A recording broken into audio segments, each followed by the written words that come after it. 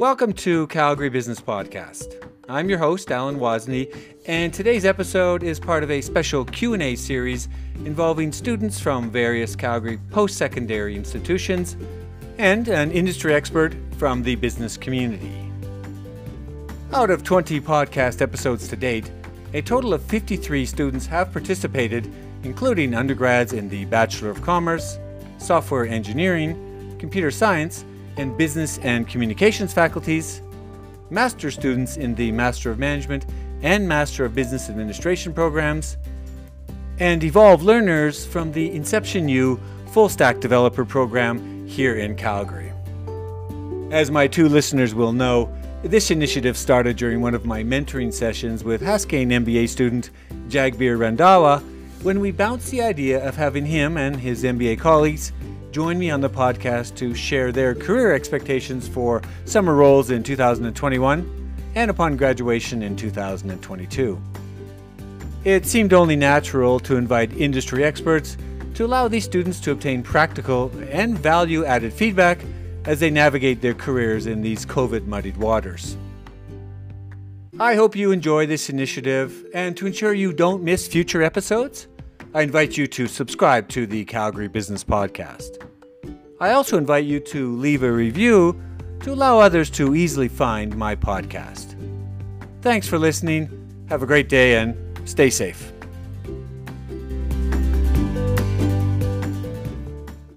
Good morning. Welcome to Calgary Business Podcast. I'm your host, Alan Wozni, and this morning for episode 294, I've got a trio of students from Mount Royal University and Bob Sumner from Parker PR. Bob, I'm going to let you start, introduce yourself, and I'll go to the students, let them introduce themselves, and then we'll go direct to Q&A. Bob? All right.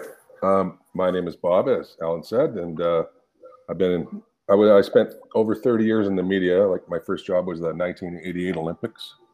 Wow. And went over to 2 and 7, worked on a bunch of shows. It was different back then. It was all before the internet. There was a time when there was no internet, if you can believe it. And so I worked on shows like Kid Street, Ballooner Landing, Mr. Wizard, Spelling Bee, The Flames on 2 and 7 with Ed Whalen, all those fun things. We produced like up to 10 hours of news every day. I traveled a lot. I became a news photographer, like a videographer. So I got to travel a lot because you couldn't just shoot and like high band video and send it back. You had to go shoot it and bring it home with you, then put it together. So news. Wait, so Bob, 2 and 7. Today's 2 and 7, is that global? Or who it's global, yeah. It became Calgary 7, changed logos a couple of times, and then it became global. So that was and then everything kind of changed after that. That's when everything became live all the time. But and then I just, after 30 years doing that, I ended up on the editorial desk doing assignment editor, and I was just getting burnt out. So I went and took PR at Mount Royal University. And that's how I ended up over here with Ellen Parker, who's a dear friend, and she's took me under her wing at almost 60 and showed me the way. Wait, so let's go back. You were a student just not too long ago. It was 2017 I finished that. And it wasn't the degree program, it was the certificate program for public relations and marketing. Okay, so, were you the oldest guy in the class? Come on. No, there was a few people older than me, but I was the smartest. That's like Rodney Dangerfield. You know that movie, Rodney Dangerfield? Yeah. Back to school. That's classic. Bob, I'm going to use this one later, but let's go to the students because we can talk. We're going to unpack your creativity, Bob. But let's go to Eliza first, and then we'll introduce yourself, please, Eliza. Perfect. Hi, I'm Eliza. I'm a third-year communications student, and I'm majoring in PR at Mount Royal University. I also have a bit of a background in journalism and some interest in philosophy and psychology. So, Eliza, can I ask you, was Bob like a legend when you went there? Like, there was this really cool old guy there? Sorry, Bob, I'm younger than you. I'm old too. All the stories are true. Thanks, Eliza. Grace, how about? Hi, yeah. So I'm Grace Quinn. I just graduated from the public relations program at Mount Royal University, which is crazy. I took the program in 5 years just so I could work part-time in between. And I'm just really excited to start dipping my toes in the industry and try and seeking out any and all opportunities I possibly can. But I'm really grateful that I'm on the episode today, and I'm really excited to pick your brain, Bob, because I feel like you have some killer stories. Bob, that was she's looking for work. Please listen carefully to when we rerun this one. And all of your names look familiar, so maybe from Twitter or something. I don't know. All right, Paul. Paul. Last but not least. Sure. Paul Lesage, same year as Grace, actually. So graduated this year. My experience is a mix. So I worked in real estate for one of my internships, and currently now I'm working for Poeta Digital, a tech company based here in Calgary and has an office in Vietnam and Seattle. Cool. Wow, that's pretty cool. I want to note for the benefit of the two listeners out there that Ellen Parker was a friend of this podcast or been on that back in January, episode 231. So just to Bob, in case you didn't know and you want to listen to that. But let's go, Paul. You get the first question. You get the first crack. Oh, sure. All right. So obviously with that, quick and rapid change recently, what first drew you into public relations and why, Bob? Well, I when I was on the assignment desk, I was dealing with all the PR companies in Calgary, the province, nationally, and worldwide reach as well. So, and I always took pride in, even if we weren't doing their story, I'd always engage with them and get back to them. So I developed some really good relationships and networks over the years. And I just, to be honest, I'll be straight up with you. I was burned out from doing news. It was 500 emails a day, death and destruction, murder. And I found myself trying to assign craft beer stories too many times.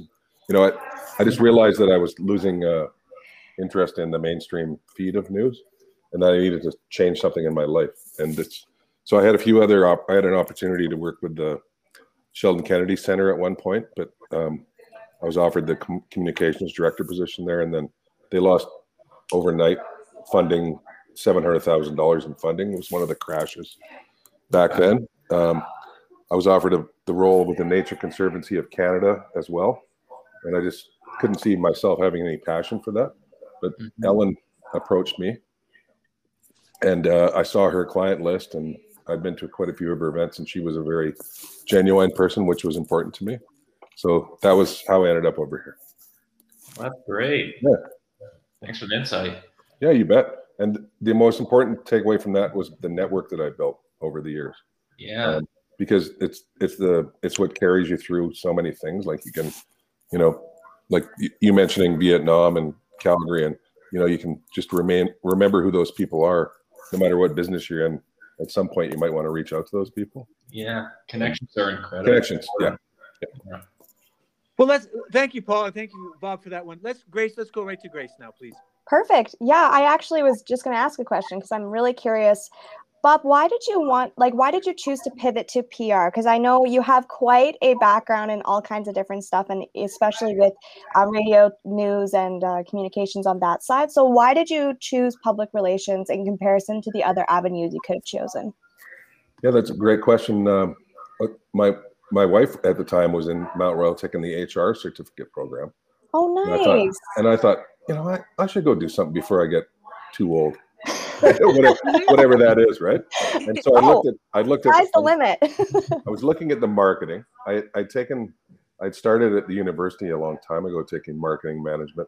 I was intrigued by it, but for a lot of circumstances I couldn't finish it. But I thought, I'm going to go look at the PR program, and I knew some of the instructors there.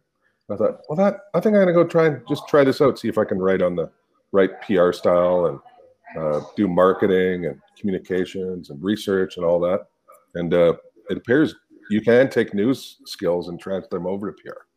But, I can imagine so. I feel like it is very interchangeable, but I feel like you also learn a lot of different strategies, and it introduces you to those avenues, which is really awesome too. So thank you so much. Appreciate it. Grace. And I still have a feel for what a newsroom's doing. So it really helps with our strategy. Totally. And then we've started a media company as well. So just with the shrinking media landscape, we felt it was important for our own storytelling capabilities to start our own company. So, yeah, it's the world's changing as we speak, right? Bob, it's interesting that the media, because you guys, it's called Parker Media, right? Parker PR Media, yeah. Parker PR Media. Because literally the conversations, I was on a chat room in Clubhouse, and it was literally about the shrinking small town newspaper. And I want to get your thoughts. Like, what do you say to those small town newspapers today? I mean, you've got Stettler, Alberta, or you've got Wetaskiwin. What do you say to those people? Yeah, I think you got to find something else to do, and it's going to become a multimedia. It's just the whole industry is changing into everything's going to be covered. And what stream do you watch? Like, do you just follow people you agree with, or that was always my favorite thing about journalism, just because you could challenge both sides. You could present both sides. It seems to be a little bit more diluted now, but you can find anything you want online and find things that you maybe agree with. You can just find that stream anyways. No, that's good. Let's go. So thank Eliza, can we bring you in on the questions? Mm-hmm. Yeah, for sure. Just bouncing off of that, I was kind of curious how specifically your experience in radio and TV has helped you in the PR field. Sorry, could you ask that again? I'm sorry, there was a beep on my thing. Sorry. Yeah, no worries. Just based on your background in media, I was curious how specifically your experience in radio and TV has helped you in the PR field. Oh yeah, it's helped tremendously. Now, I'll be the first to admit that I'm not a great writer. I'm better than when I started, but I think the most important thing, and I'll just keep saying it over and over again as well, is it's just the relationships that I still have in that industry. Open the doors a little faster, to be honest. I can text most of the assignment desks, phone them, and they'll always have a minute for me. The news directors are still like my friends. They have their jobs to do, but they'll listen. I don't waste a lot of their time. So you have to be very strategic. And Ellen has a lot of good relationships as well. So, and Jacqueline Brown's another one of our colleagues that left CTV. I worked with her over there, and she came down to join us because she wanted to try something quite at an early time in her career. But so between the three of us, we have really good relationships right across the city and across Canada for some things that we need to do as well. Mm-hmm. Yeah, that's lovely. Did you find that getting some insight on the other side of the relationship was helpful? Very much so. Mm-hmm. And I guess the way I describe it now is when you're in the newsroom in charge, you get to decide what's going to be on. And when you're over here, you're like, please put this on. So, we always have to be on our best behavior. We always have to be not over polite, but over communicative and always very nice, thankful. Whereas newsrooms, you can be kind of more like a little harsh, so to speak. Mm-hmm. But as I'm sure like PR is a little bit of grace and a little bit of everything mixed together. Right? Sure. And then knowing how to tell a story and when to tell that story is important too. So. Mm-hmm. All right. Speaking of Grace, let's go back to Grace for another question. I just honestly, my name just goes with the play on words. I love it. I'm here for it. But, so I guess what I could ask Bob is, since PR can be so versatile, what kind of projects have you taken on at Parker PR that you've really enjoyed throughout your time in the PR industry? What was your favorite part? What maybe even your dislikes, or how you can kind of take on new ones? Like, explain that. Yeah, no, it's like back before the pandemic. I loved organizing events, getting the right people to the events, and then going to the events. Yeah, because that was kind of our secret sauce over here for a long time, and it still is. But having so many people that want to come to these parties it's kind of a nice thing to have. Working with people like Stephen Deere at Modern Steak, and he would say, let's just do a party, and we'd do this great party. We'd have Rolls Royces parked out front, and DJ Cov, Stephen would throw like amazing amounts of food out and cocktails. Jack Daniels would be down there, wine reps, and then we had all the right people in Calgary there, and then we could meet people and just a really good network. Expand our networks, right? Yeah. Totally. And then the Free House down in Kensington here, we had the same thing. We had all the top food writers, and it was the entire beer community came down, and all sorts of really good, influential people. And so, Yeah. that's what I always loved. So how have you kind of coped with COVID? I know it's obviously it's been very hindering for all of us, and I think it's kind of, as much as I know I love being social and I love meeting people, but right now that's not really it's not on the table. So how have you kind of been coping with the pandemic, and has it brought up any new ideas for you? Yeah, great question. I remember sitting here with Ellen and Jacqueline. We were sitting here like, what are we going to do? And all of our thought process. all of our revenue was, not all of it, but quite a bit. And, I'll go back to Stephen Deere. He decided, Ellen had given him this idea that he should launch Modern Burgers between the two of them, because they've been friends for a long time. So Stephen thought, well, I'm going to survive in this. I'm going to launch Modern Burger. I thought, okay, great idea. We pitched it to Global, and then had Stephen and Ellen there talking about supporting local shops, how important that's going to be during this lockdown. Oh, absolutely. And so we did the last in-studio live TV segment at Global Calgary before everything shut down. And it was launching Modern Burger and Ellen putting up support local business. And then we realized we weren't going to be back or be able to go in there for a long time. And for a long time, it turned into this, all they did was COVID, which they're still doing now, but with some, different sides of the news coming in. It started, and then we just realized we had to become more of a virtual company.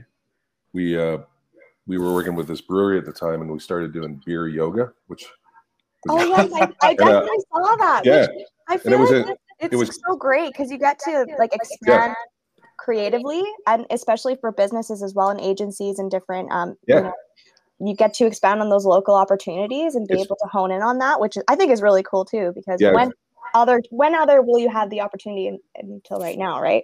Exactly. So I don't like the word pivot, but you have to use it, I guess. But we did, and we've been doing virtual events quite successfully for some time now, and it's the clients are as happy as they can be, right? You just totally get some people in there, get some interest, and it's interesting. Yeah, go ahead. It's interesting because the burger, there was some social media influencer, and he took that marketing angle. And during COVID, it was about 6 months, I saw the article, and he literally raised a ton of money to help small businesses, and he created a burger line. Yeah. But it's a virtual burger line because he was using local restaurants to make the burgers, and then using his marketing influence to sell them on online or through Skip or whatever. So anyway, it's interesting you say that. Well, it's and then we did Best of Calgary Foods was another one that launched, and that was 24 real food people that really wanted to keep alive. So they formed this coalition of foodies that you can order their food directly to your house twice a week. And so that worked out really well. And then through that, we got Market Basket, which is another really fun project. But the the beer yoga, that was I had gone to beer yoga at Cabin Brewery with my wife. Yeah. And so it was just one of those ideas that I thought, well, let's do beer yoga with Common Crown, and it worked out really well. So I think it was just you got to figure out a way to keep your clients relevant and keep yourself relevant, and until we get through this garbage, and that's what I thought. So I think we're all kind of at that point where we're just frustrated, and we want to get back to almost the normal lifestyle of living. And I mean I always applaud those and different businesses that kind of take this opportunity and try and turn it into something that's positive, and try and bring up how important it is to support local, and to make sure we hone in on because when other time would we be able to do this, right? So even though it's virtual and it may not be as fun as having an event with 250 people, but you know what, we're just working with what we got. So we do we're doing financial updates with our clients, and everybody gets sent a a charcuterie board and a little bottle of wine. And then so that's if you give something to somebody, they're going to tune in because they're like, oh, I got to eat this meat in front of everybody. So and then that helps a couple of companies, right? So totally. But that's pretty creative because you're creating that content, Bob. You guys are just creating content that can be shared across the globe, as opposed to a 250-person event. If somebody didn't see the video, or you didn't have it was not a video, you wouldn't have any content to share. So that I think you can, All right. Well, let's switch gears now to Paul. Paul, you can share some of your stories if you want from where you're working today, and another question. You have two cracks at it now, Paul. 2 cracks at it. Well, it's kind of interesting talking with Bob, right? Specifically about event planning and some of those previous experiences that I had during the early stages of the pandemic and trying to plan like an in-person event in the summer. And it's just trying to kind of gain a little bit more of that leverage, but it's just it's a bit different. It's a bit more challenging having to write some guidelines and restrictions, especially for an in-person event as opposed to like a virtual event, because that's how the restrictions were in early June/July when I was planning it, right? Yeah. But it was trying to hit a moving target. That's at least how I felt like, because at any moment those restrictions could change, right? So you're back there with your bow and arrow and you're planning your event and everything, but all of a sudden that has to get revised because a new set of restrictions or new set of regulations has come in. So you're just jumping. So kind of tying into this COVID-19, and especially since we're new graduates, what's the best advice that you could give to a fresh grad heading into the industry today, especially with COVID-19 and the economy not being as great as we remember it, especially in 2019? Yeah, well, you're probably going to have to be working from home for a little bit more. We're lucky in our office, we have the space. And so Ellen and Jacqueline and I have been here every day because we have the room. But I would imagine most places you're going to have to start remotely. So you have to have your head around that, right? Mm-hmm. Any digital skills you can bring to the table are just priceless right now. Video editing, the photos, everything needs to be shared in a visual manner still to get people's interest. So, and then just you have to be adaptable and ready to just change on a moment's notice. These are the things I've learned. And I'm 62, so I know how it works, but I don't know how it works. No, does that make sense? No, yes, it does. It's incredibly true. I've had to notice that with kind of adapting with videography and adding more skills to the toolbox. Yeah, because you just don't know what you're going to need at a certain time, right? No, and if they say, "Can you do this?" No, but I'll find out how to do it. Yeah, be adaptable and ready to go. And I wanted to explain that last comment of mine better. I started one of the first Twitter accounts in the city, and I still have no idea how it works, but it works. So it does. Wait, are you Twitter Bob? News Bob. But it's it's fun. I got 112,000 impressions on there every month. So I'm like, whoa, wow. So I'm careful what I put on there. Yeah, you have to be right. That many. It's kind of a big deal, Bob. I mean, come on. Well, I wasn't trying. I just trying to explain that the digital. I wasn't trying to pump my own tires, honestly. Oh my gosh, no. No, but it's funny how the digital world works, right? Like Instagram. I started Instagram just for fun, to be honest, and I still do it just for fun. But I get offers from all these companies around there. Well, you want to do an influencer campaign? I'm like, no, I do not. So I just try and help out my buddies as much as I can. I like to help spread the message of local business and restaurants. That's fun. Bob, I want to give a question, and then I want to pick on Paul's bit of take, but it was from one of my last guests earlier podcast from the students from U of C, and the question went to Robert Price from Bode Canada, which is real estate. But I want to twist it a little bit and say, Bob, if you could go back to the 50s when TV first became prevalent for mainstream television for marketing, what would you change? If you went back to the 50s today? I know you were born then, but I mean, what would you change if you could go back today? What one thing? I don't know. I maybe wouldn't have eaten so much. I wouldn't have started smoking. No, but I've been clean for 10 years. Not you, Bob. I'm talking about television. Oh, television, yeah. I would have written somewhere in there that you weren't allowed to promote the internet when it came, because that was when I was in the newsrooms and we used to go, oh, look, we saw this on Google the other day. Yeah. Like, why would you promote Google? They're your competition. They killed the internet. They promoted themselves. They promoted another platform. Yeah. And like even now you watch what's trending on some newscasts, and most of us would have seen that a week ago, right? But I mean, they're better at it now. So I don't know if the 50s is too far back. If I could go back. Well, you don't know about this. I'll share because I listened to a podcast the other day and he said, you know what they did in when radio or TV first came out, they didn't know how to advertise. So they held up signs from the radio, right? Yeah. But they didn't know those early days of holding up signs. And I think what you've said is very valuable because you're promoting the next level. Yeah. Maybe to the you know, the out there, the change, that's probably not a bad thing to embrace it, you know, instead of ignoring it, maybe just a better adoption so that they evolve together. I don't know. Yeah, make yourself, like we could, back in those days, we could have made our own platform to do funny stuff, I think. Yeah. And instead we promoted another platform.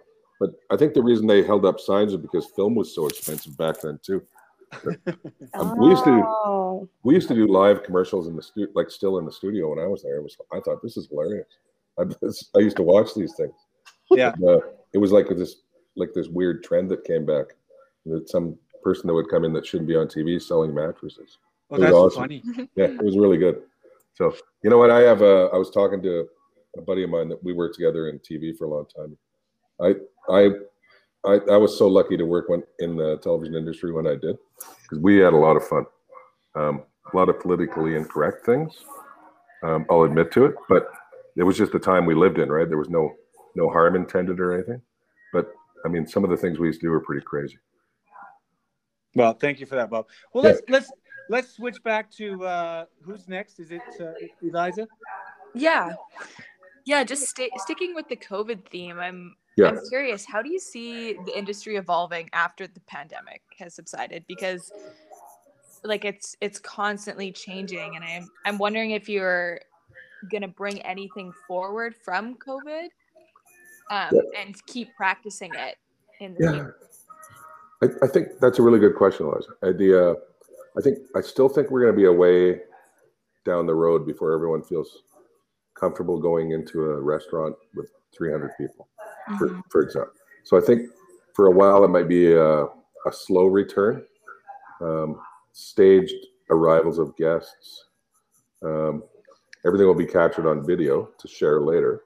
So that's one of the reasons we developed that company, is so we can record it for our clients.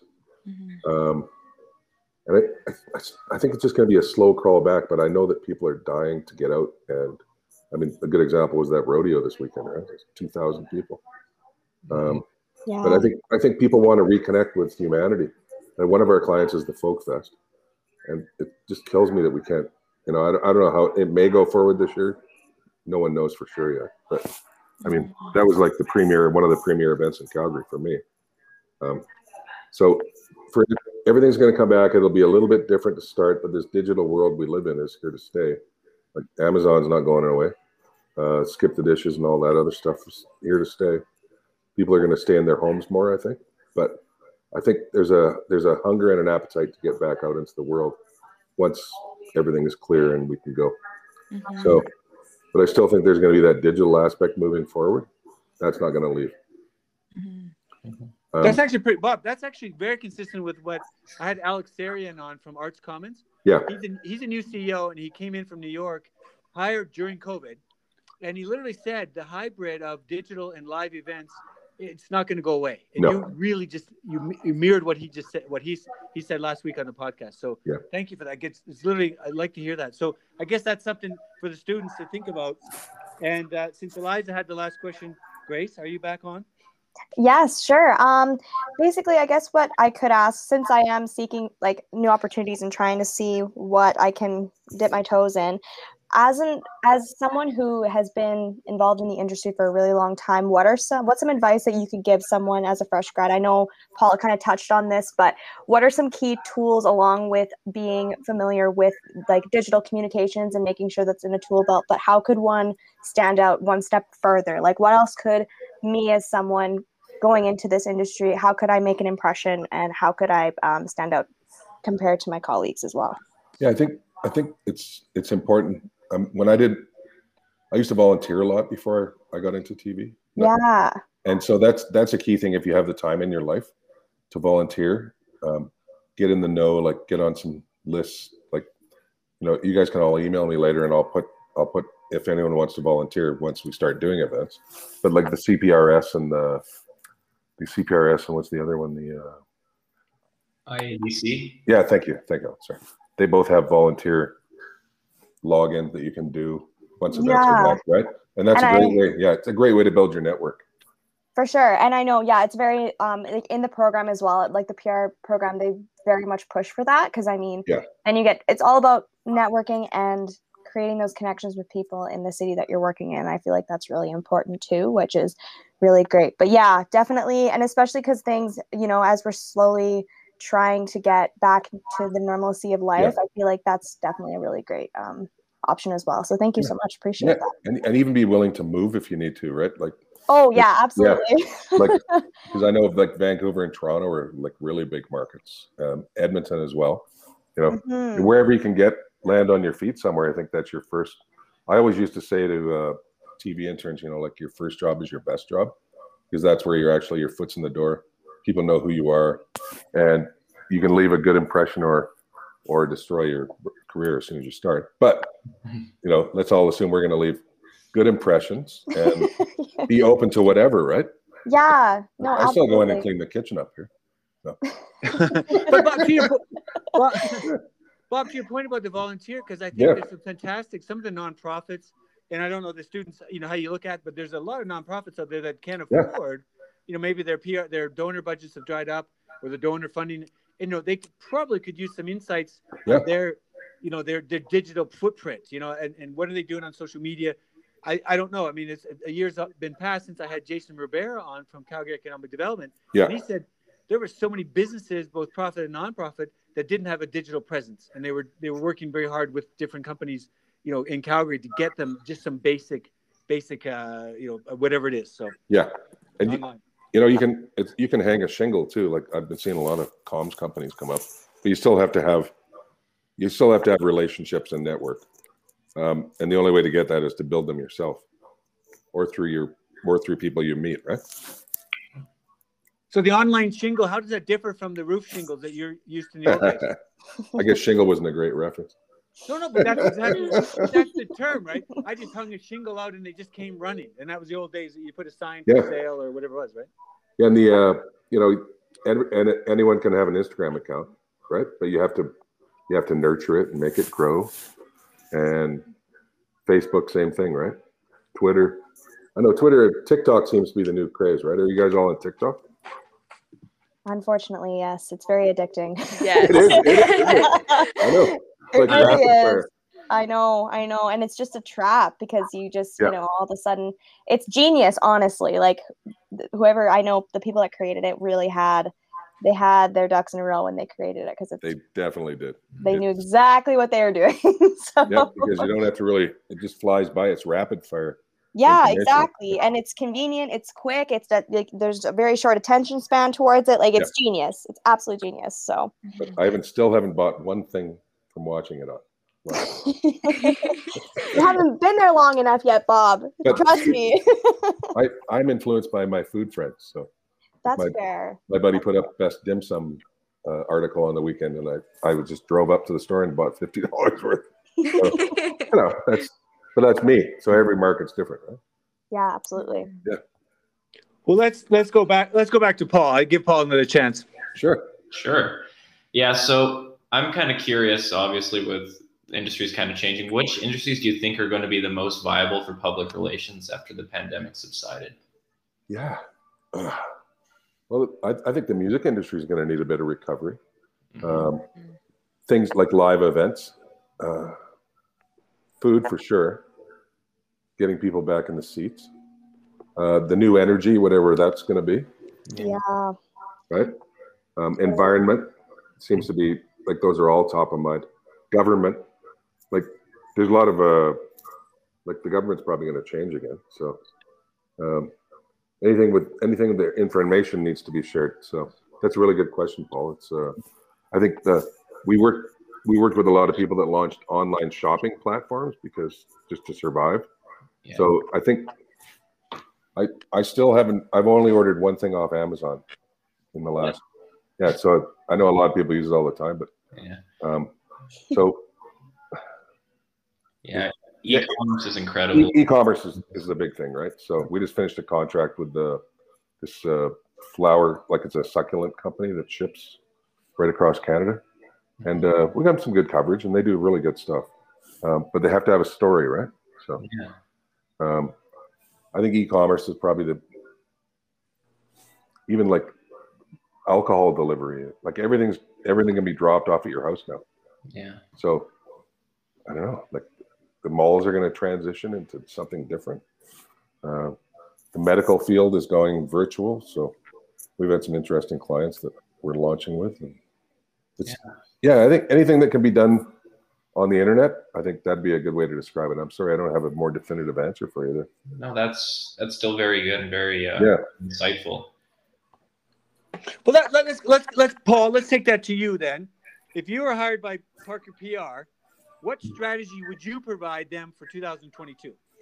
2022, yeah, I'd be definitely looking at specific clients, I'd be looking at how can we leverage more digital transformation? How can we make ourselves more digital and more personable, because we want to maximize that user experience online and offline, right? Yeah. So I will be looking at how can we maximize that. Good. That's a good one. Yeah. All right, I'm gonna give Grace a chance now. Grace, what digital technology did you learn over at Mount Royal that you think they could benefit over at, if you're hired again, we're back to getting hired. Parker PR is hiring you as well, Grace. What one digital technology would you recommend them to implement? Honestly, I'm in the same boat as Paul. I think a lot of the things too we learned was very foundationally based at Mount Royal. Like it's a lot of feeding you to tell and like kind of grow from your own experience. So I know for me personally, I actually have a small business I have an Instagram page and it's strictly online, but then we're slowly starting to open up markets because it runs under the retail business, right? So I actually I manage and run a sustainable fashion market in Calgary. So a lot of that has just been trial and error, a lot of communication with, AHS and making sure that it's all open to interpretation. I feel like that's really important. But I also truly believe in trial and error. Like, if I'm being completely honest, I feel like a lot of the things that we're taught in school really gives us the idea. But then as we grow as professionals and as we're as we're starting our careers, it's really just like trying something. If it works, great. If it doesn't, how can we kind of make it more applicable to us, and how can we kind of pursue it that way? So I definitely think that trial and error, especially during this time, because it's very unpredictable what's going to happen. Like 1 week we could be in lockdown, the next week we can have a little bit more wiggle room. So I think a lot of it is just trying to figure out how we can put our best foot forward, I guess. Yeah. If I can bounce off that too, Grace, most entrepreneurs fail 10 times before they land something. Exactly. Yeah. Absolutely. And I truly think that I never really knew that I was going to be doing it, but it is the only thing that kept me sane throughout this pandemic. And it's just like my side hustle while I was a full-time student, because, the malls closed, everything closed. And I'm like, hey, how can I kind of take this opportunity and turn it into something that I truly enjoy? So yeah, sustainable fashion has just been really awesome for me, and I really enjoy it. So yeah, Grace, I'm doing amazing. Grace, I'm sure that's a very mature thing to say, because it reminds me of a podcast, another one. Reid Hoffman, co-founder of LinkedIn, co-founder of PayPal. He said entrepreneurs, and Bob, you probably understand this. Entrepreneurs should use the ABZ for planning. Plan A, Plan B's, and Z. Plan Z or Z is go. If A's and B's fail, you go back to Z before you run out of money. And Z is completely upside the apple cart and do everything new. So I think what you're saying, you're on something there, Grace. Thank you for that. What's the name of the business, Grace? It's called All Things GQ. So it's Ooh. yeah, my first name is Grace, last name is Quinn, and it's basically all things me. So yeah, I'm the team manager for the Relove Market. So it's a sustainable fashion market in Calgary. Yeah. And we basically optimize on just other resellers that want to kind of imprint on, and especially you were talking about the like environment and being more aware of what's going on. And I feel like within 5 years, like mark my words, like within 5 years, there's going to be, I think a lot of people are going to move to that sustainable realm of expertise, because I think that's going to be huge. So yeah, I'm very passionate about it. I don't mean to plug it in and like just plug away.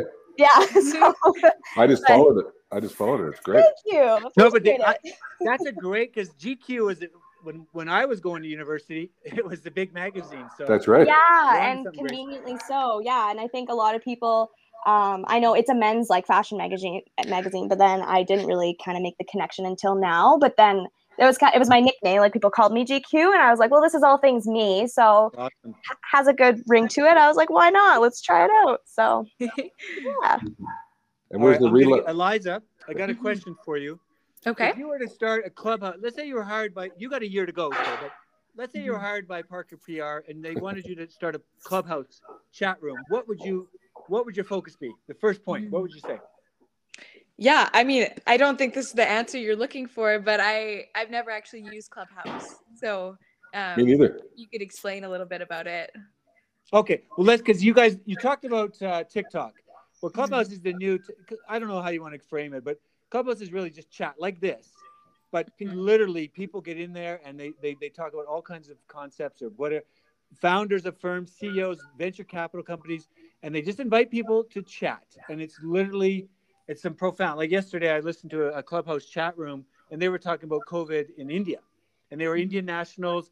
And it was like really thought provoking because it's top of mind, it's current, it's kind of, so it's current, whatever you want to talk about. You form a chub room, a clubhouse room, a chat room, and you invite people to talk. Mm-hmm.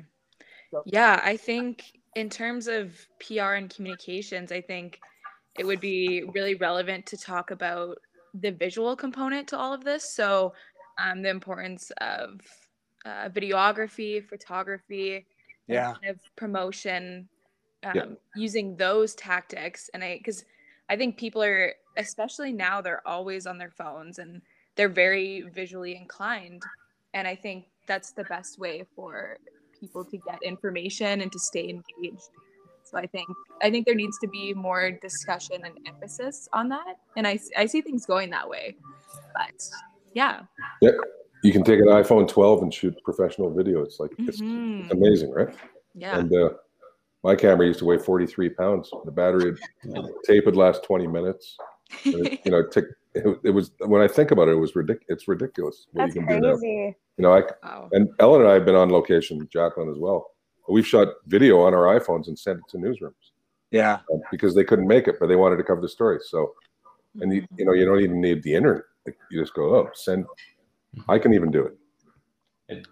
Yeah, it's become a lot easier to do videography. I still prefer the nice setup of the camera and the gimbal, but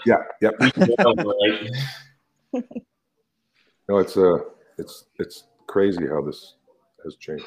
Mm-hmm. Yeah, and I also think it speaks to how people in the industry and public relations kind of have to be able to adapt and to do all of those things. Like there's so many elements to PR now, and there's so much to learn and so much to practice, and you got to be creative, and it's really exciting to think about, actually. I like to call it like, it's like media, right? Like everything we do is media. And PR is a facet of that.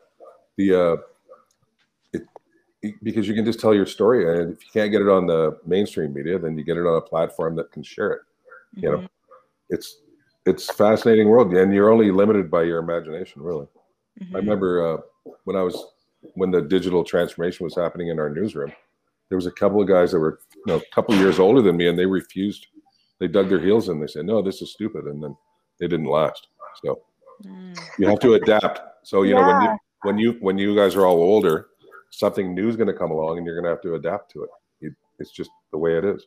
Yeah. So I feel like that's super important though, Bob, because I know especially having that open mind, I feel like is so crucial right now, and being able to, if there is something new, have that open mind, because you can have that conversation. Like if you think of something, or even like Clubhouse, like not knowing what it is, but being able to be like, okay, that's a really cool platform, or that's a really cool concept. Like, tell me more about that. Like, I think that conversation basis is really, really crucial right now. So I appreciate you having an open mind. I think that's really awesome. So. Yeah, well, we went from LPs to 45s, to 8 tracks, to cassettes, to CDs. Then LPs came back, and now it's digital.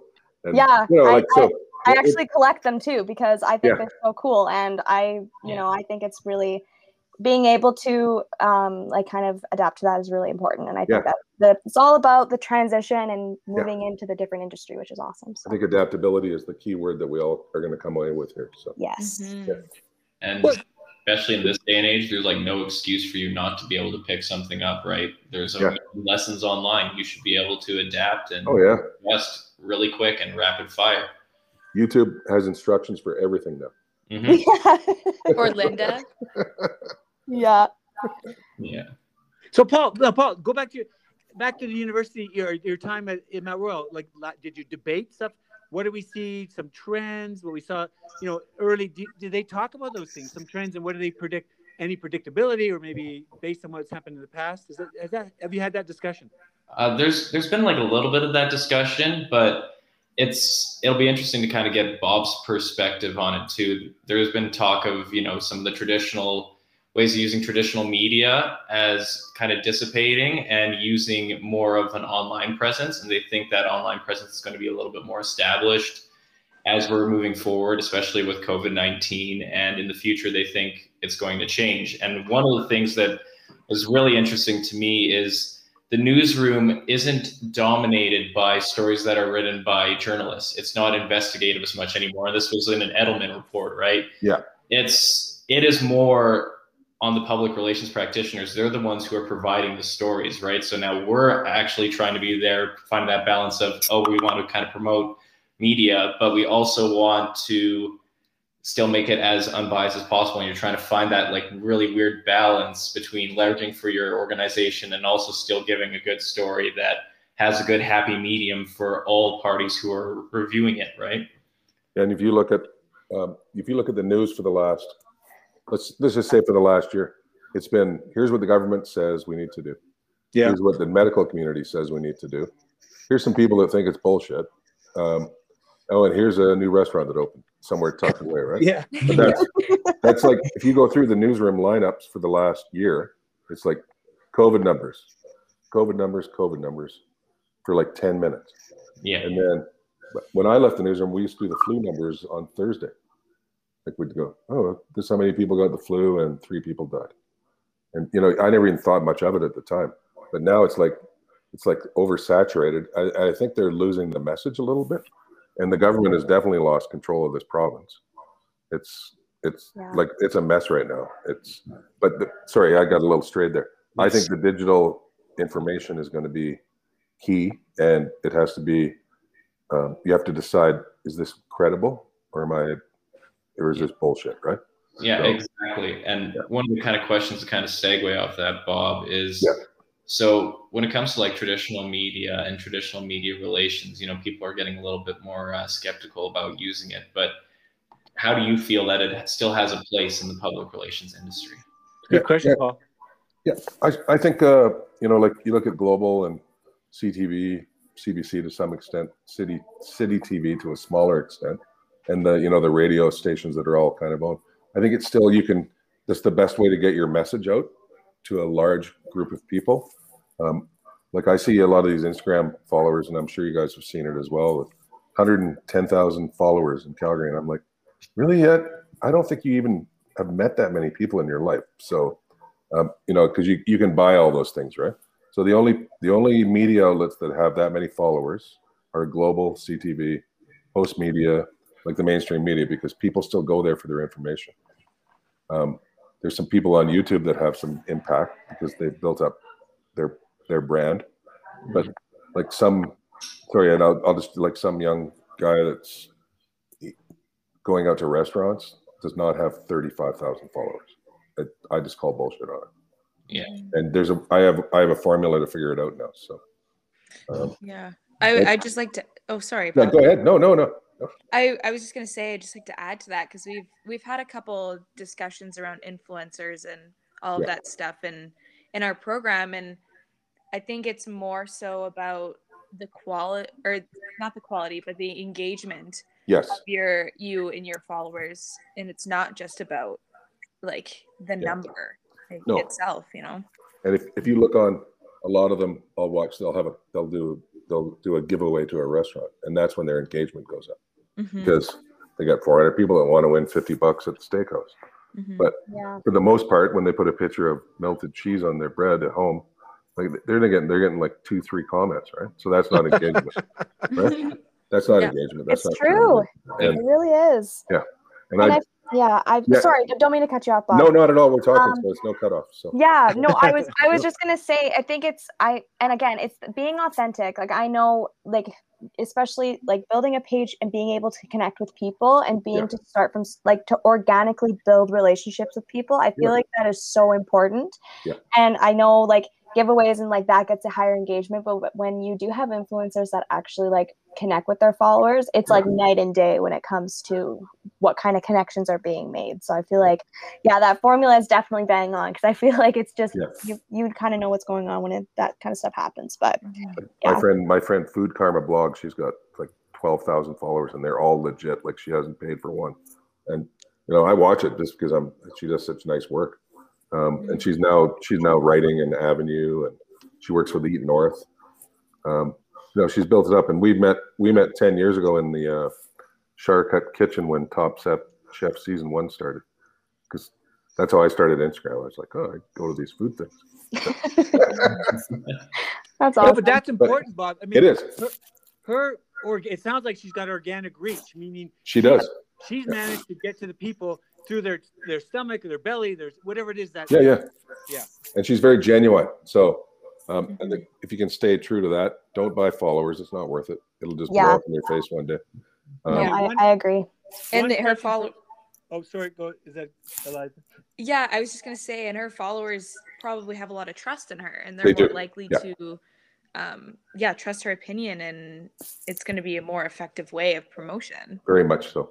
Again, we started Parker PR Media with 0 followers, and we're at 700 now. So, and we're happy to just watch it grow slow, because once you hit 1,000, that I always look at that as that's a successful account. Once you get over 1,000, you can get some engagement going on that. Oh yeah. So I'm pretty unsuccessful. I have more podcasts than I do followers. So I don't know how do you describe that. I'm just talking. Sorry, I keep going to food only. Sorry. Yeah, no, it's okay. But look, I wanted to, because this is an important point. There's somebody out there called Little Michaela, an influencer. Does anybody know Little Michaela?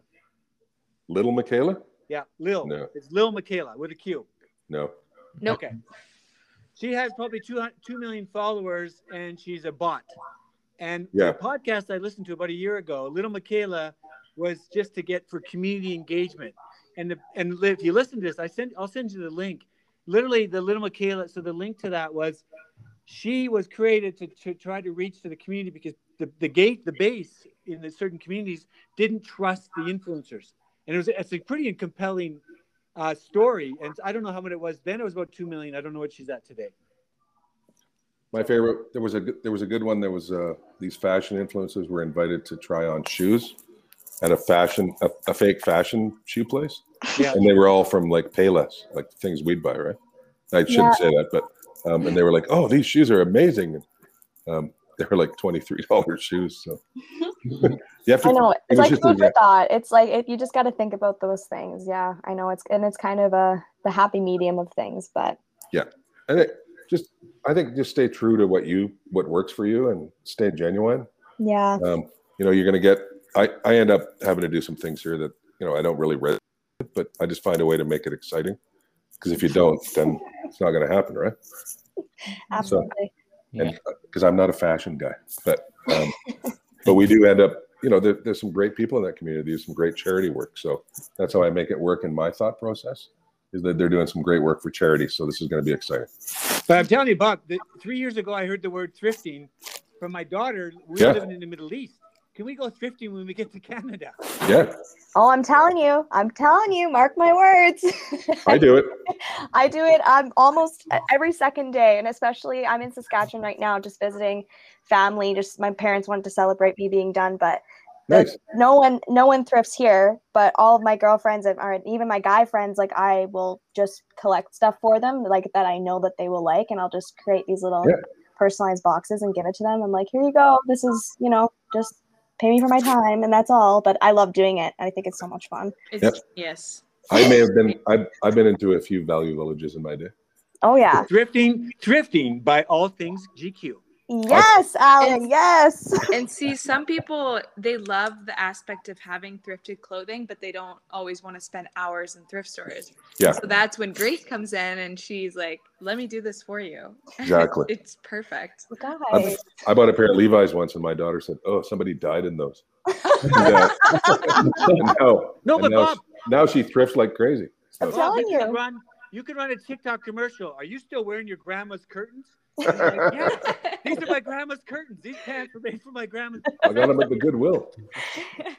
No, I bought a brand new espresso machine. Like it was a Seiko pump driven, beautiful machine, and it was just sitting there for $13. It still had the styrofoam on it. You can't beat it. I'm telling you. I grabbed it.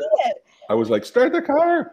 And, I ran. You sound like me. Oh my God. My parents didn't get it for the longest time. They're like, Grace, this is from 1985. Why are you picking this up? This makes no sense. That's funny. And I was like, no, like this is the thing. You have to trust me. And then now I started my page in 2019 and I was thrifting in high school, but now it's trendy now. Like people love it. And my parents are like, I get it. I'm like, you know what? You just have to trust the process sometimes. Yes. Paul, you believe in it, some right? input from Paul on this one. Mm-hmm. So when it comes to fashion, I'm not really a big fashion guy like Bob, but yes, it's incredibly meaningful to get those trends. Personally, I haven't done a lot of thrifting, but yeah, I definitely check out Grace's page when I want a little bit of advice on what's actually coming. Oh, I love this. This is brilliant. And the feeling you get when you find something such a good deal and it's so cheap and, you know, good for the environment. It's just, it's so addicting. It is. Grace does it. Yeah. And the Relove market has had some media love too, hasn't it? They have. Yeah. I actually pitched a story to Curiosity and I just sent them a DM on the Instagram page and I was like, hey, this is happening. They were like, okay, cool. And they posted about it. And Sarah Little, she's the creative director, but she moved to Victoria and she wants to open the market out there. So she's like, you can be my stand-in woman in Calgary. I was like, oh, perfect. So the community is so amazing. Yeah. Grace, you don't need permission. You can go to Substack and create your own articles and posts, or go to Medium and publish those articles and then tag them and say, here's what I published on this fact. Because I think there's something really underground there. Bob's mentioned, you know, Valley Village, and that place is huge. Oh my goodness. 3 or 4 in Calgary. They're massive. Oh yeah. I cycle through like each of them. Like I live in the Southwest and the one in McLeod, I'm there probably once a week, but no, it's crazy. I love it. It like feeds my soul. And like I said, my daughter followed a girl around. She goes, I want those pants. She's 16 or 15. She followed around. We had to follow this girl. She's like, is she going to put them back? Is she going to put them back? Oh God, I do that all the time. Right to the till. Sorry. Okay. This is like story of my life. But yeah, no, I love this discussion. This is like warming my heart right now. Seriously. But this is TikTok. Okay, this is the Clubhouse. This is Clubhouse. I brought it for you because I think we created something. So none of you heard of Clubhouse, or not heard of it, but have used it. It's just something new. Bob mentioned TikTok. He doesn't understand it. Bob's still trying to figure out how to send an SMS message. So I love it. I was invited to a few clubhouses, and I said, no, I'm just going to have a clubhouse sandwich instead. So. Oh, I love that. Yeah, no, absolutely. Well, this has been fantastic, Bob.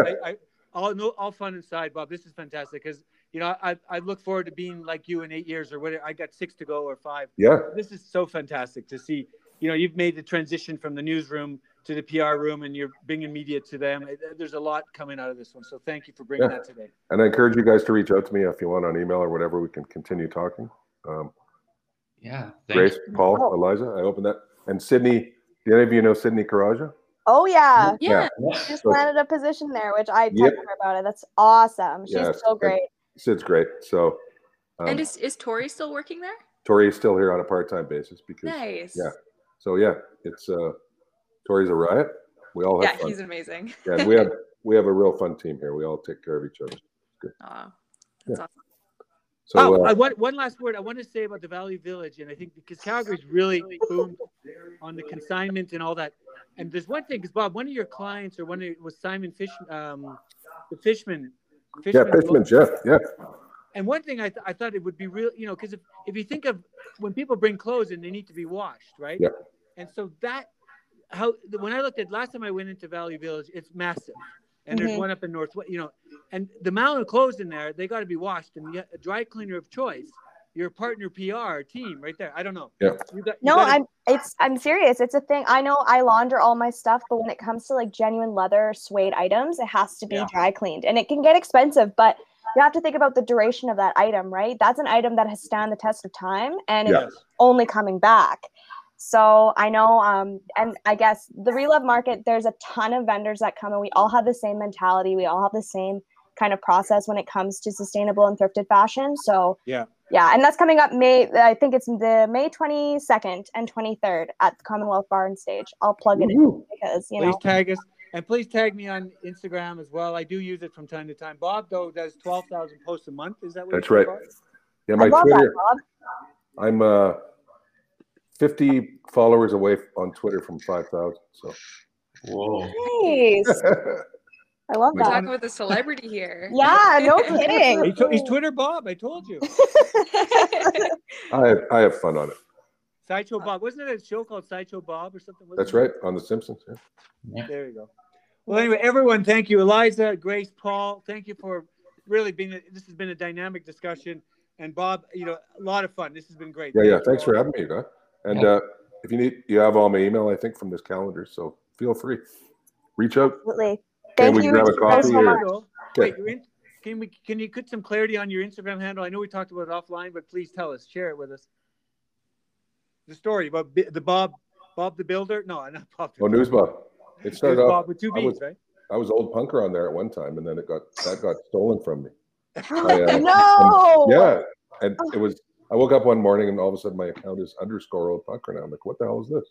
And it was like someone in Europe took it, replaced all the Google searches, and you got robbed, Bob. I got robbed, and Instagram wouldn't do anything. So then I moved on to News Bob on both platforms. It's worked out good. So that's great. Great. I love that. Okay, guys, I got to run. Well, everyone, thanks very much, and everyone, stay safe. Thanks so much. See you later. Thank you. Bye.